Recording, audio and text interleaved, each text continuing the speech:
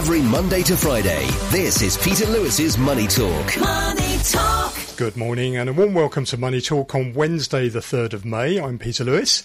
This podcast is sponsored by Surfin Group, which is headquartered in Singapore and offers online financial services to 30 million customers across 10 countries. In today's business and finance headlines, the International Monetary Fund has raised its growth forecast for Asia Pacific, predicting the region's GDP to expand 4.6% this year, which is 0.3 percentage points higher than its forecast in October. It expects China and India to contribute around half of global growth this year, with the rest of Asia Pacific contributing an additional fifth. That would mean the region would contribute around 70% of global growth. Hong Kong's economy expanded 2.7% year-on-year in the first 3 months of 2023, following 4 consecutive quarters of contraction. The latest data was unexpectedly announced by Hong Kong Chief Executive John Lee at his weekly press conference on Tuesday, and beat economists' forecasts of a 0.5% expansion. It was also a big improvement on the 4.2% contraction seen in the fourth quarter of 2022. The Reserve Bank of Australia unexpectedly increased its cash rate by 25 basis points to 3.85%. That's the highest level since April 2012. Economists had expected the central bank to keep rates unchanged again at 3.6% as inflationary pressures ease from elevated levels. And more than 159 million trips were made by car, rail, aeroplane and waterways on the mainland over the first 3 days of the 5-day Labour Week holiday, which ends today. That's up 162% from the same period last year, according to data from the Transport Ministry. And China's Ministry of Commerce reported major retail and catering companies saw sales expand 21% from a year ago. On today's programme, I'm joined by our regular Thursday commentator, Enzio von Pfahl, and Will Denyer, US economist at Gavekal. We're also going to talk about Asia's frontier markets with Ruchir Desai, fund manager at Asia Frontier Capital. If you want to get in touch, please go to my website, which you'll find at peterlewismoneytalk.substack.com. Peter Lewis's Money Talk. On Wall Street Tuesday, US stocks fell for a second consecutive session on soft jobs data and further concerns over regional banks. The S&P 500 slid 1.2% and closed at 4,120. The Dow fell 367 points, or 1.1%, to end at 33,685. The Nasdaq Composite dropped 1.1%, ending the session at 12,081. The rescue of First Republic failed to halt the slide in regional banking shares. The KBW Regional Banking Index tumbled 5.5% to its lowest level of the year.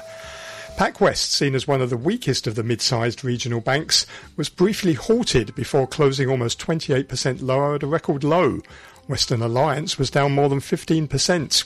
And Utah-based Zions Bank was the biggest faller on the S&P 500 index, dropping almost 11%. JP Morgan Chase's shares slipped 1.6%, giving back some of its gains from the previous session. Hong Kong's Hang Seng initially rose as much as 2%, but gave up most of those gains to end the day just 39 points, or 0.2% higher, at 19,934, as weaker than expected manufacturing PMI data on the mainland sowed doubts over the strength of the nation's economy. Futures markets are pointing to a decline of 277 points for the Hang Seng. That's 1.4% when trading starts this morning. Yesterday, the tech index fell 0.1%. And mainland China markets are closed until tomorrow for the Labour Day holiday.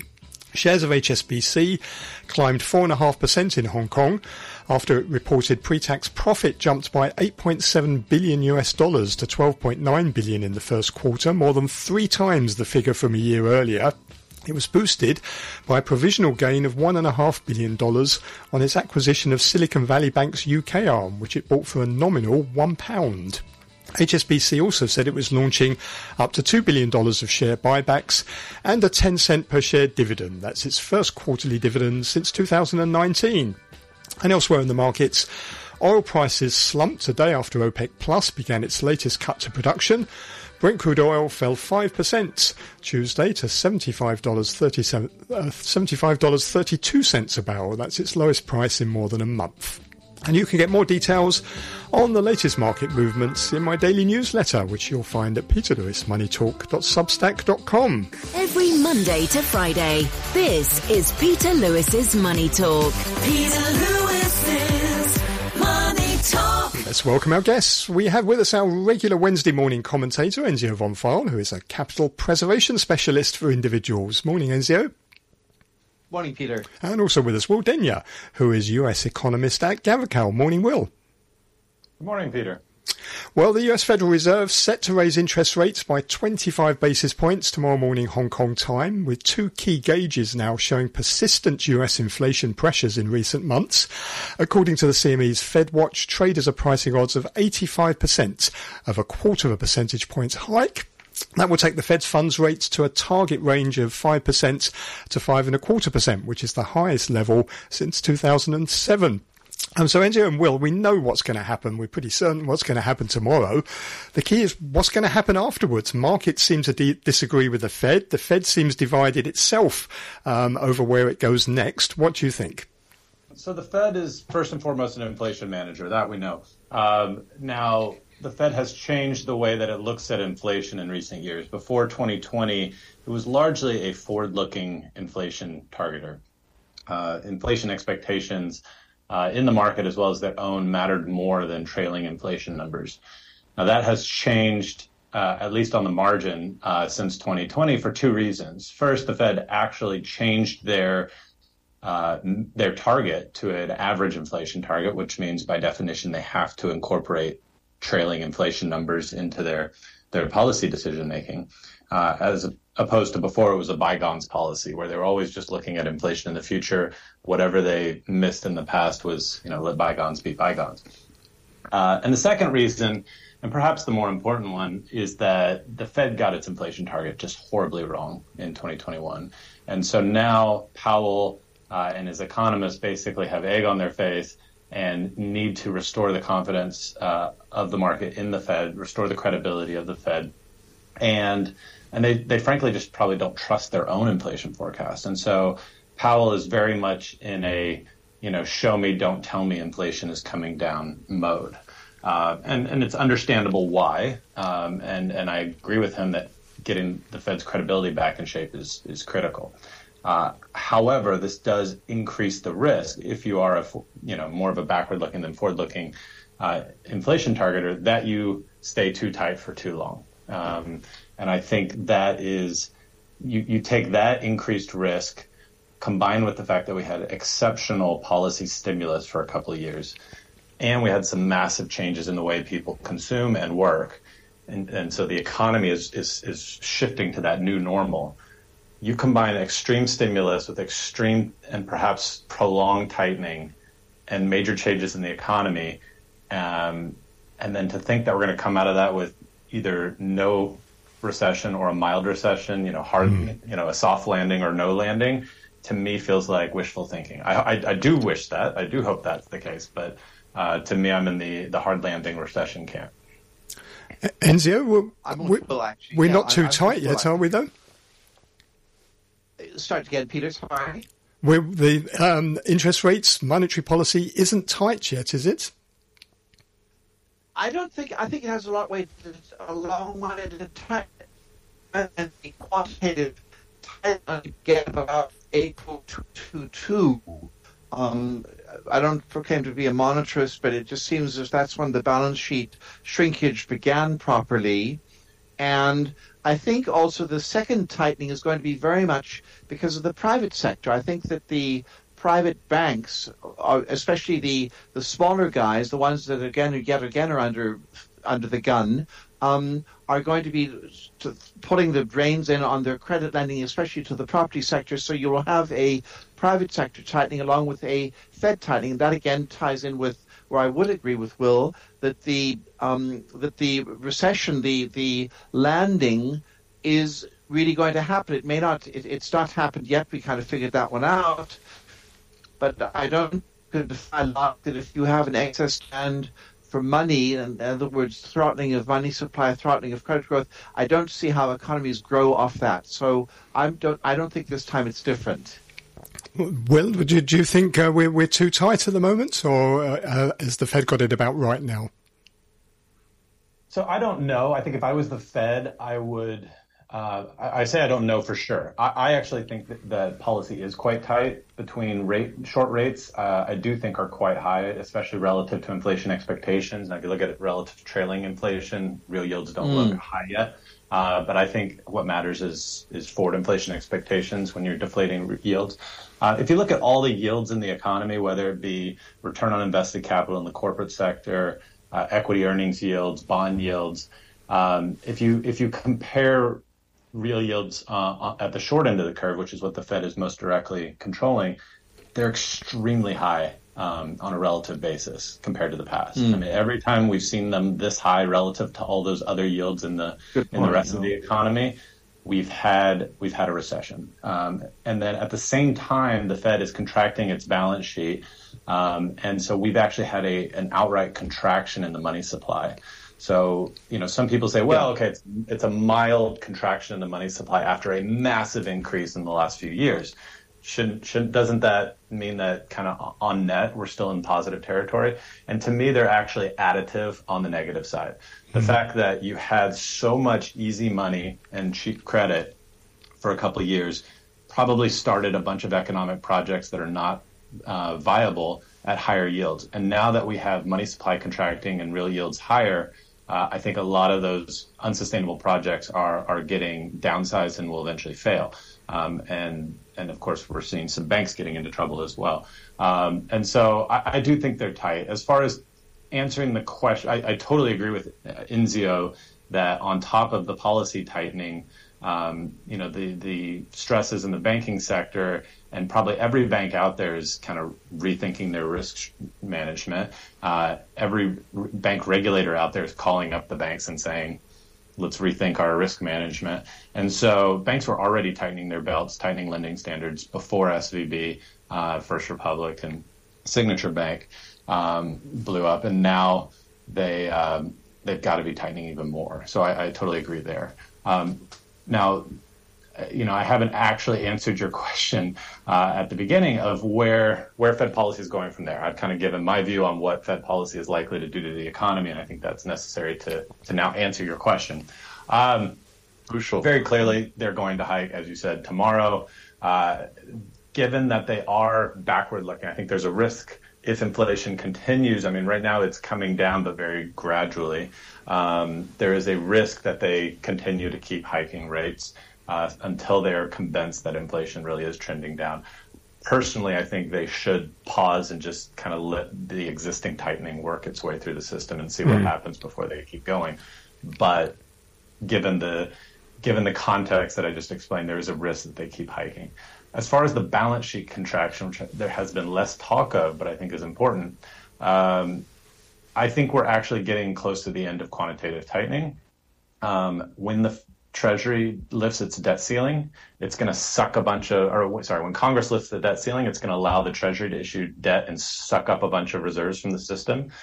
When they do that, by my estimates, that is going to bring reserves in the system down to the range that I think the Fed is probably guesstimating is around ample, which is the goal of quantitative tightening. So after that happens, I think we'll probably get either a tapering or an outright end of quantitative tightening not long after that. Enzio, isn't it? Markets, investors, they're looking for some sort of guidance here. Isn't the problem, one of the problems anyway, and one of the reasons maybe why the Fed is in some difficulty is that it seems to have given up giving any sort of forward guidance. I'm sure Jerome Powell will be asked at the press conference tomorrow, and as usual, he's not going to give any indication about whether or not we're close to the end of the cycle, whether more rates are coming, what it is that will decide. He'll just say we're data dependent. Isn't that a problem? Shouldn't the Fed try and give some more guidance as to what's guiding its thinking?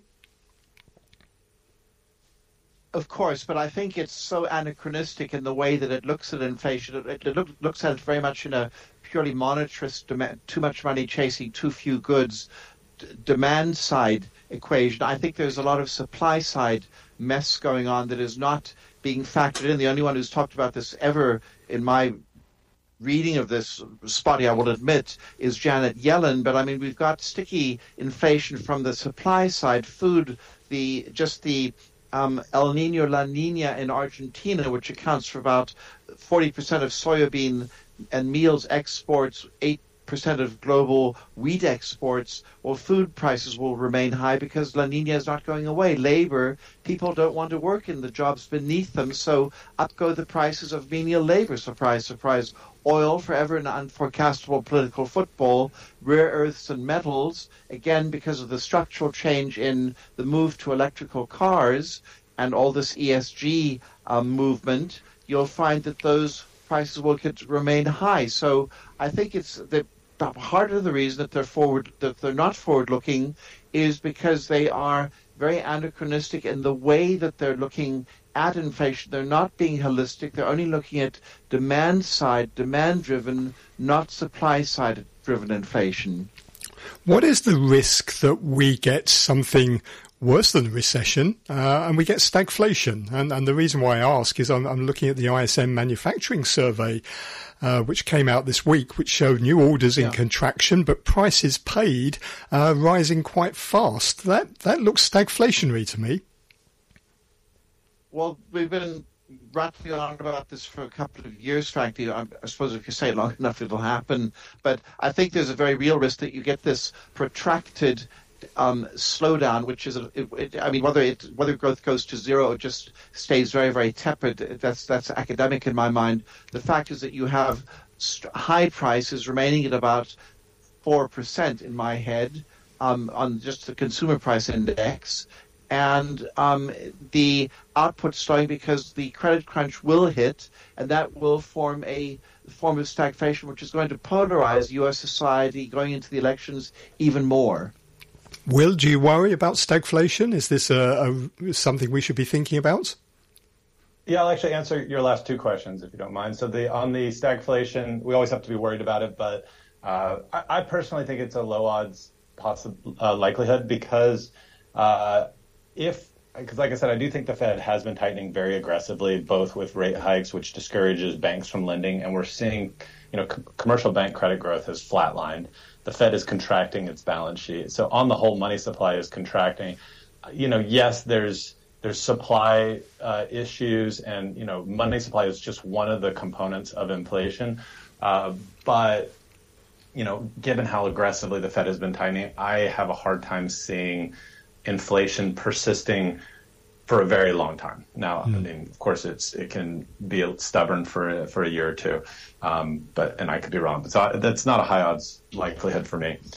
On your question about forward guidance, the Fed used forward guidance very heavily earlier in this cycle, and I don't think it's using it as much right now for two reasons. The first is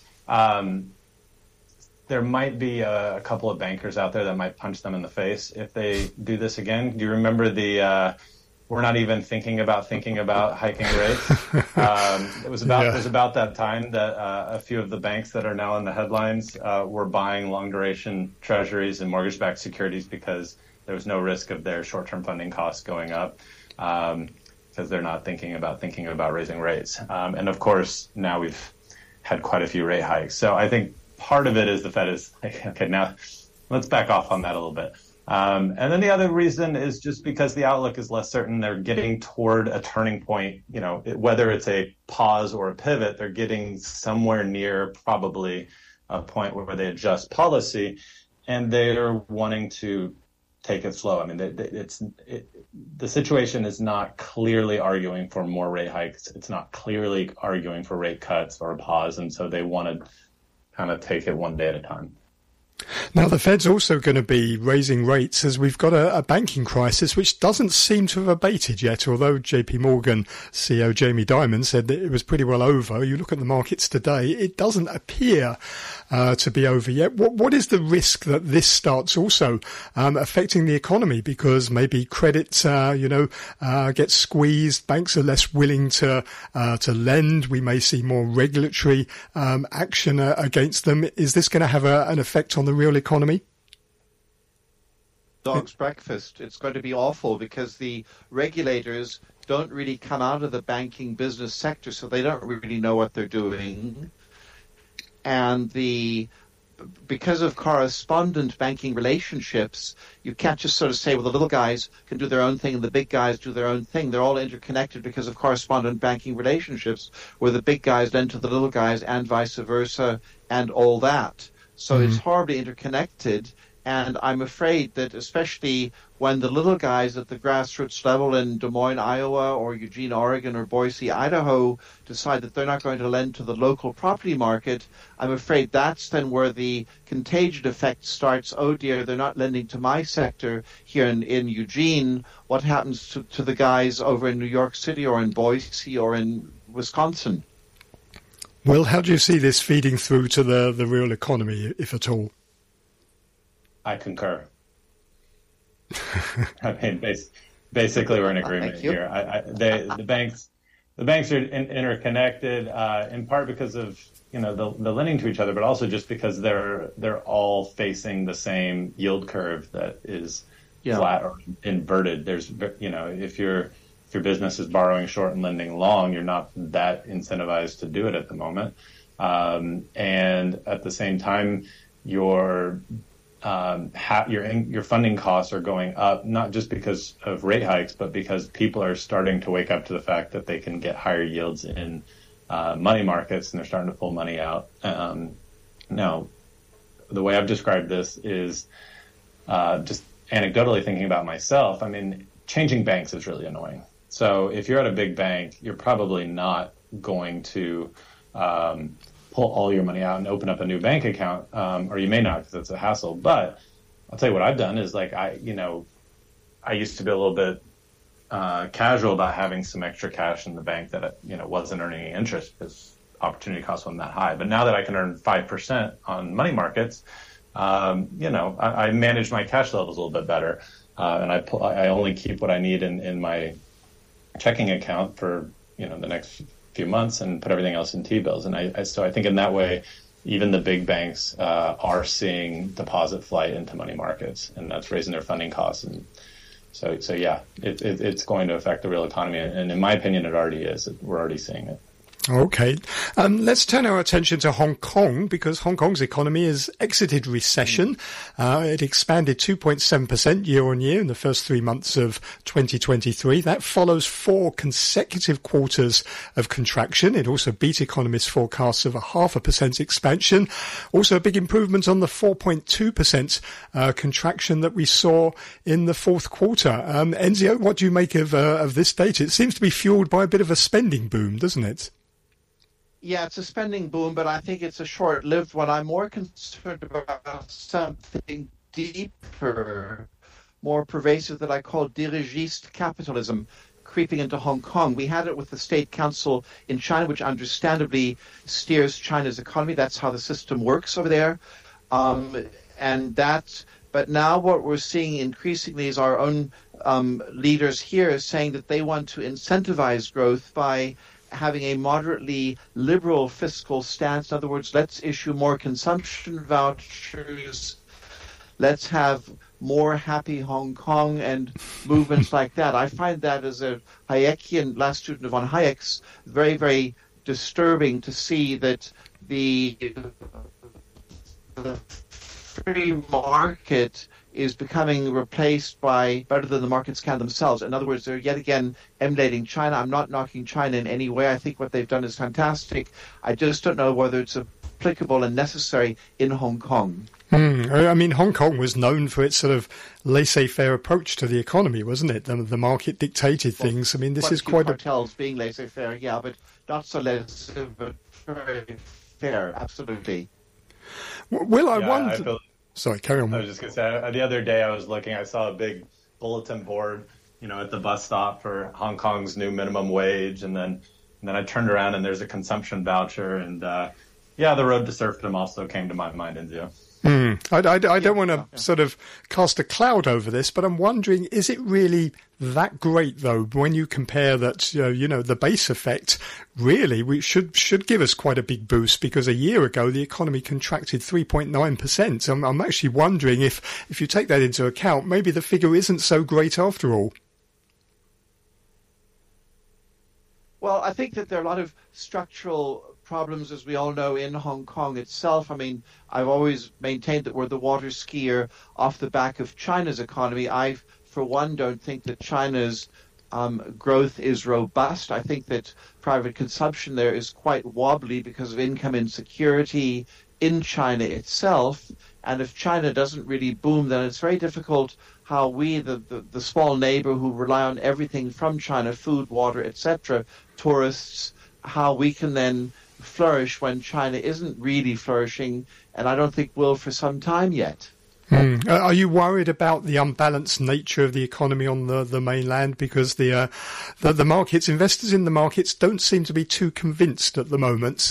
We saw obviously the manufacturing sector in the latest PMI data slip into contraction, although the services sector seems to be doing quite well. But what happens when all this revenge spending comes to an end, which it always inevitably does? Well, I just felt Will's thoughts, but I mean, mine is that China is not a Lazarus. In other words, it's not going to awaken from the dead and all of a sudden spring to life in a sprightly fashion. Its economic time is characterized by an excess supply of money, but also by an excess supply of goods. That's kind of where Japan was stuck for many, many years.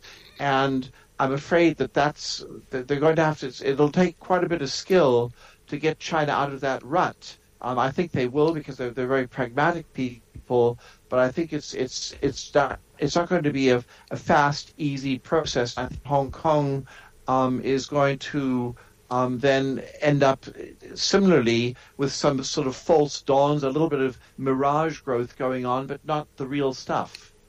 Well, what are your thoughts on the mainland?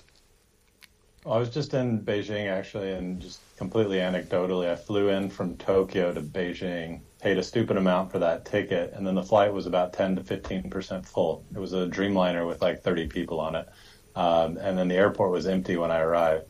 So that was surprising to me. But then when I got on the plane to come to Hong Kong, you could not fit another person on the plane. It was packed, and the airport had a few more people. So, it seems to me like, in terms of the pent-up demand, my best guess is that it's still to come.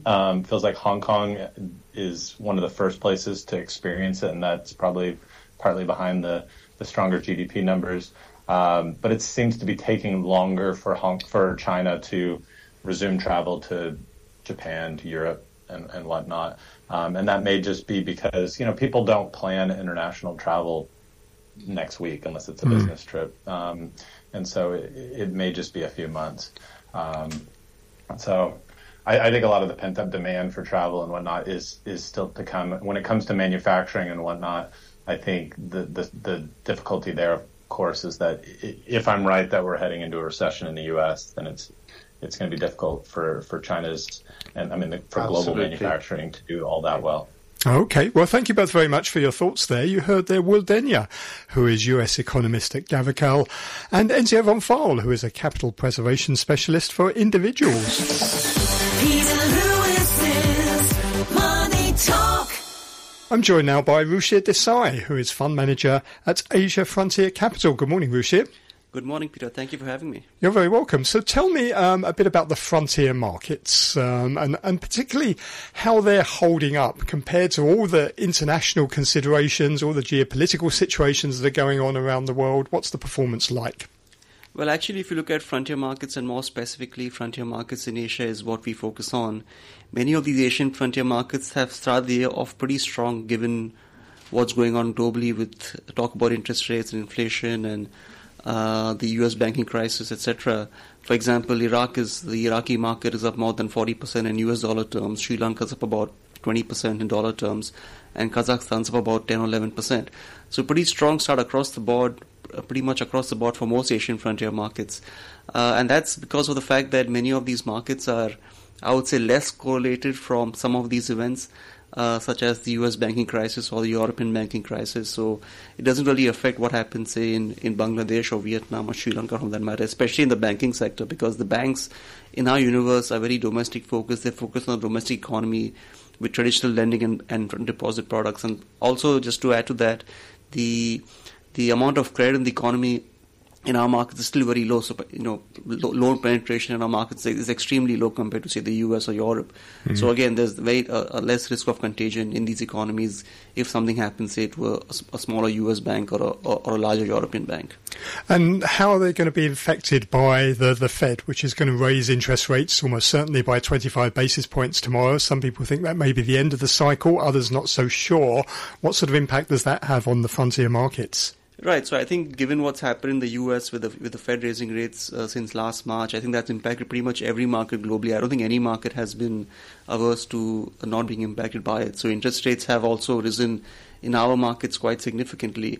But just to add to that, I think central banks in our universe, the central banks in the Asian frontier markets have been very aggressive in raising interest rates because inflation was already picking up quite significantly even before US inflation started picking up. So, for example, central banks in Pakistan, Sri Lanka and Kazakhstan have been very aggressive. They raise interest rates by significantly more than the Fed. Interest rates in Sri Lanka have gone up by about 10% in the last 1 year.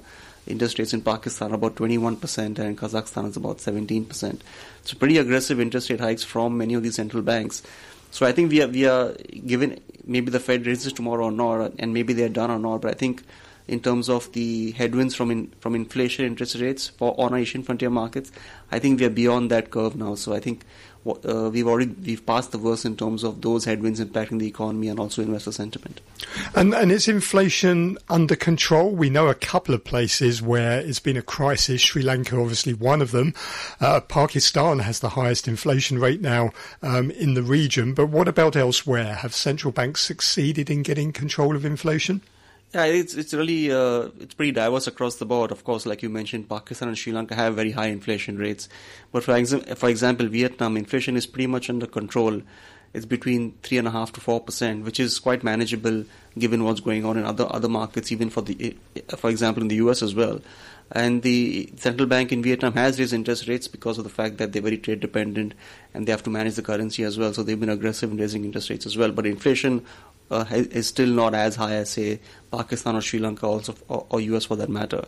And yeah, also, for example, Kazakhstan has seen a high inflation, but other markets like Georgia, which is also part of the universe, has seen inflation coming off quite significantly. Inflation for the month of March was about 5% compared to 10% last year, so it's coming off. So it really depends on the market. But broadly, I would say, we are, like I said in my earlier comment as well, we are beyond these headwinds because inflation is kind of trending down now. For example, in Sri Lanka, inflation was at about 70%, I believe, at the end of last year. Now it's about 35% for the month of April. So trending down. I think it'll continue to trend down because interest rates have risen. You get the high base impact as well. The currencies have depreciated, which makes imports more expensive. So overall, I mean, I'm more positive on the inflation outlook on our markets going into 2024. Mm. And another big trend that's going on around the region is the shifting supply chains, with manufacturers moving out of China into other countries. Where are the beneficiaries amongst the frontier markets in Asia? There are a few beneficiaries in our universe within the Asian frontier market universe, but I would say the biggest beneficiary, not just in our universe, but I would say the biggest beneficiary in Asia at least is Vietnam by far. I mean, if you look at the numbers in terms of foreign direct investments coming into Vietnam, they've been about $20 billion a year consistently over the last 5 or 6 years at about 6% of GDP. And most of this FDI is going into the manufacturing sector, and this manufacturing sector is basically producing goods and products for the export market, especially the US and Europe. And clearly, Vietnam has been a clear beneficiary of that. For example, their exports to the US from the beginning of 2018 to probably last month have doubled on a monthly basis definitely because of the trade tensions between China and the US. So Vietnam has become a very important trade partner for the US, especially in the last 5 years. And besides that as well, I think over the last decade, Vietnam's exports have grown cumulatively by about 13%. I don't think any other smaller economy in Asia has done such a tremendous job in terms of export growth and building up their export base like Vietnam. But besides Vietnam, I would say Bangladesh is also doing quite well, but particularly in the garment sector. So Bangladesh is very focused as of now on the garment sector. Maybe in the future they diversify into other products, but right now garments is their strong point. They've become the second biggest garment exporter globally after China. They have the second highest market share in the US for garment imports. So they've done very well over there. So again, they've also seen a pretty good growth in the garment exports over the last decade or so. And even over the last 6 or 7 months, despite the stock of slow growth in the US and Europe, their exports haven't really come off a cliff. I mean, in the last 12 months, exports have grown about 14.5%. And for the month of March, exports were down about 2.5%. So they're not really falling off a cliff. Yes, there could be some softness, but I'm not so concerned about slow export growth in Bangladesh and Vietnam for the next couple of quarters. I mean, if the US and Europe slows down, of course there'll be an impact on Bangladesh and Vietnam in terms of the export growth. But I'm looking at a more longer term trend over here. And the longer term trend is very much in their favor because of the fact that many of the companies are moving out of China and other high cost locations into Bangladesh and Vietnam. What about some of the Central Asian countries? There's also obviously a shift of supply chains out of Russia. Are the Central Asian countries benefiting from that? Right, that's a good point, actually. Central Asian countries are benefiting quite a bit, especially in the last year since the conflict or war in Ukraine happened last February. So many countries like Georgia, Kazakhstan, Uzbekistan have benefited a lot. I think one clear beneficiary in Central Asia or in the region has been Georgia. They've benefited significantly from various avenues. For example, they've seen a large influx of longer-term visitors from Russia, from Belarus, and also from Ukraine coming into the country. So that's really helped their tourism revenues rise significantly. So I think it was one of the first few countries globally to go back to pre-pandemic levels of tourism revenues a couple of months ago. They've seen high remittance inflows because all the Russians and Ukrainians are bringing their capital with them, and they stay long-term in the country. They've also seen an influx of because of the human capital coming in. They've seen pretty well-educated and strong professionals coming into the country. It really helps their economy in terms of human capital as well, and also helps their exports also, because I think a lot of the trade routes which are going via Russia from east to west are now transiting via Kazakhstan, Uzbekistan, and Georgia. So that's really helping these countries. For example, the biggest port in Georgia on the Black Sea coast is now operating at full capacity. So there's no capacity in the port because of these transit routes doing so well. So yes, they're really benefiting. Even for example, Kazakhstan, Uzbekistan have seen influx of people from Russia. They've seen remittance increases and exports increase. So I think this is another trend to watch, because I don't think the sanctions on Russia are going to go away anytime soon, even if the conflict comes to some kind of stalemate or some kind of end, because these sanctions are here to stay. And I think this region will benefit a lot over the next 5 or 6 years. That's something to keep a watch on. And what about tourism? You mentioned that a bit earlier. Is that picking up in countries like Cambodia and Vietnam and Sri Lanka? Absolutely. I think tourism is making a very strong comeback across our markets, especially in Vietnam. Vietnam's tourist arrival numbers for the month of March were about back to 70% of pre-pandemic arrivals, which is pretty strong. They're doing almost 1 million tourists a month now. Which is fantastic, given that they just opened up about a year ago, and that's really helping the economy, because this year will be a bit of a softer year for Vietnam's economy, given that they're very trade dependent and exports are kind of weak. First quarter GDP growth was about 3.2%, which was below expectations. So I think the tourism sector will really help them support GDP growth this year. And also Sri Lanka is seeing a bit of a rebound as well, especially now they've got some political stability into the country. So tourist arrivals for the last few months have been back to about 60% of pre-pandemic levels. So again, I think you're seeing a lot of tourism pick up in other parts of Asia, and that's really also helping our markets as well. So a big support for these economies. And what are valuations like across the frontier markets? Very attractive, actually. So, for example, for our fund itself, the AFC Asia Frontier Fund, valuations, the PE ratio is at its all-time low, about 6.9 times. So it's never been so low. 6.9 times. Absolutely. So Wow. It just shows the value in our markets at this point in time. And even across the board, if you look at, for example, Sri Lanka's about 6 times, Pakistan's about 4 times. Even Vietnam, which is a very attractive market, has traded at a forward P multiple for Vietnam is about 10 times. So it's a very attractive valuation at this point in time. And on a bottom-up basis, the companies are perfectly fine. The companies we hold are blue-chip companies. They have very strong ROEs of more than 20%. Earnings growth over the last 3 years has been about 20%. And fundamentally, okay, so it's just that once the macro headwinds that the global economy faces in terms of interest rates and inflation, I think once that turns, I think the Asian frontier markets are very well primed for a strong re-rating over the next 6 or 12 months. And one market in particular I wanted to ask you about, because we have listeners who are interested in it. You mentioned it earlier, Vietnam. What's the outlook for both Vietnam's economy and also its stock market? Right, so I'll kind of split that up into 2 parts. So the short term and the medium to long term. I would say the short term, that is this year, Vietnam's economy is going to face some headwinds. because they're very export dependent. Exports are about 100% of GDP, so a very trade dependent economy. And of course, if the US and Europe slow down, their exports will take a hit, and that affects the economy as well, and also domestic consumption. So in the first quarter, GDP growth was about 3.2%, which was below estimates. So I would be very happy if they even do 5% GDP growth this year, given the headwinds that the global economy faces, especially the export sector. But besides that, I think they've also had to raise interest rates last year because of what the Fed has been doing.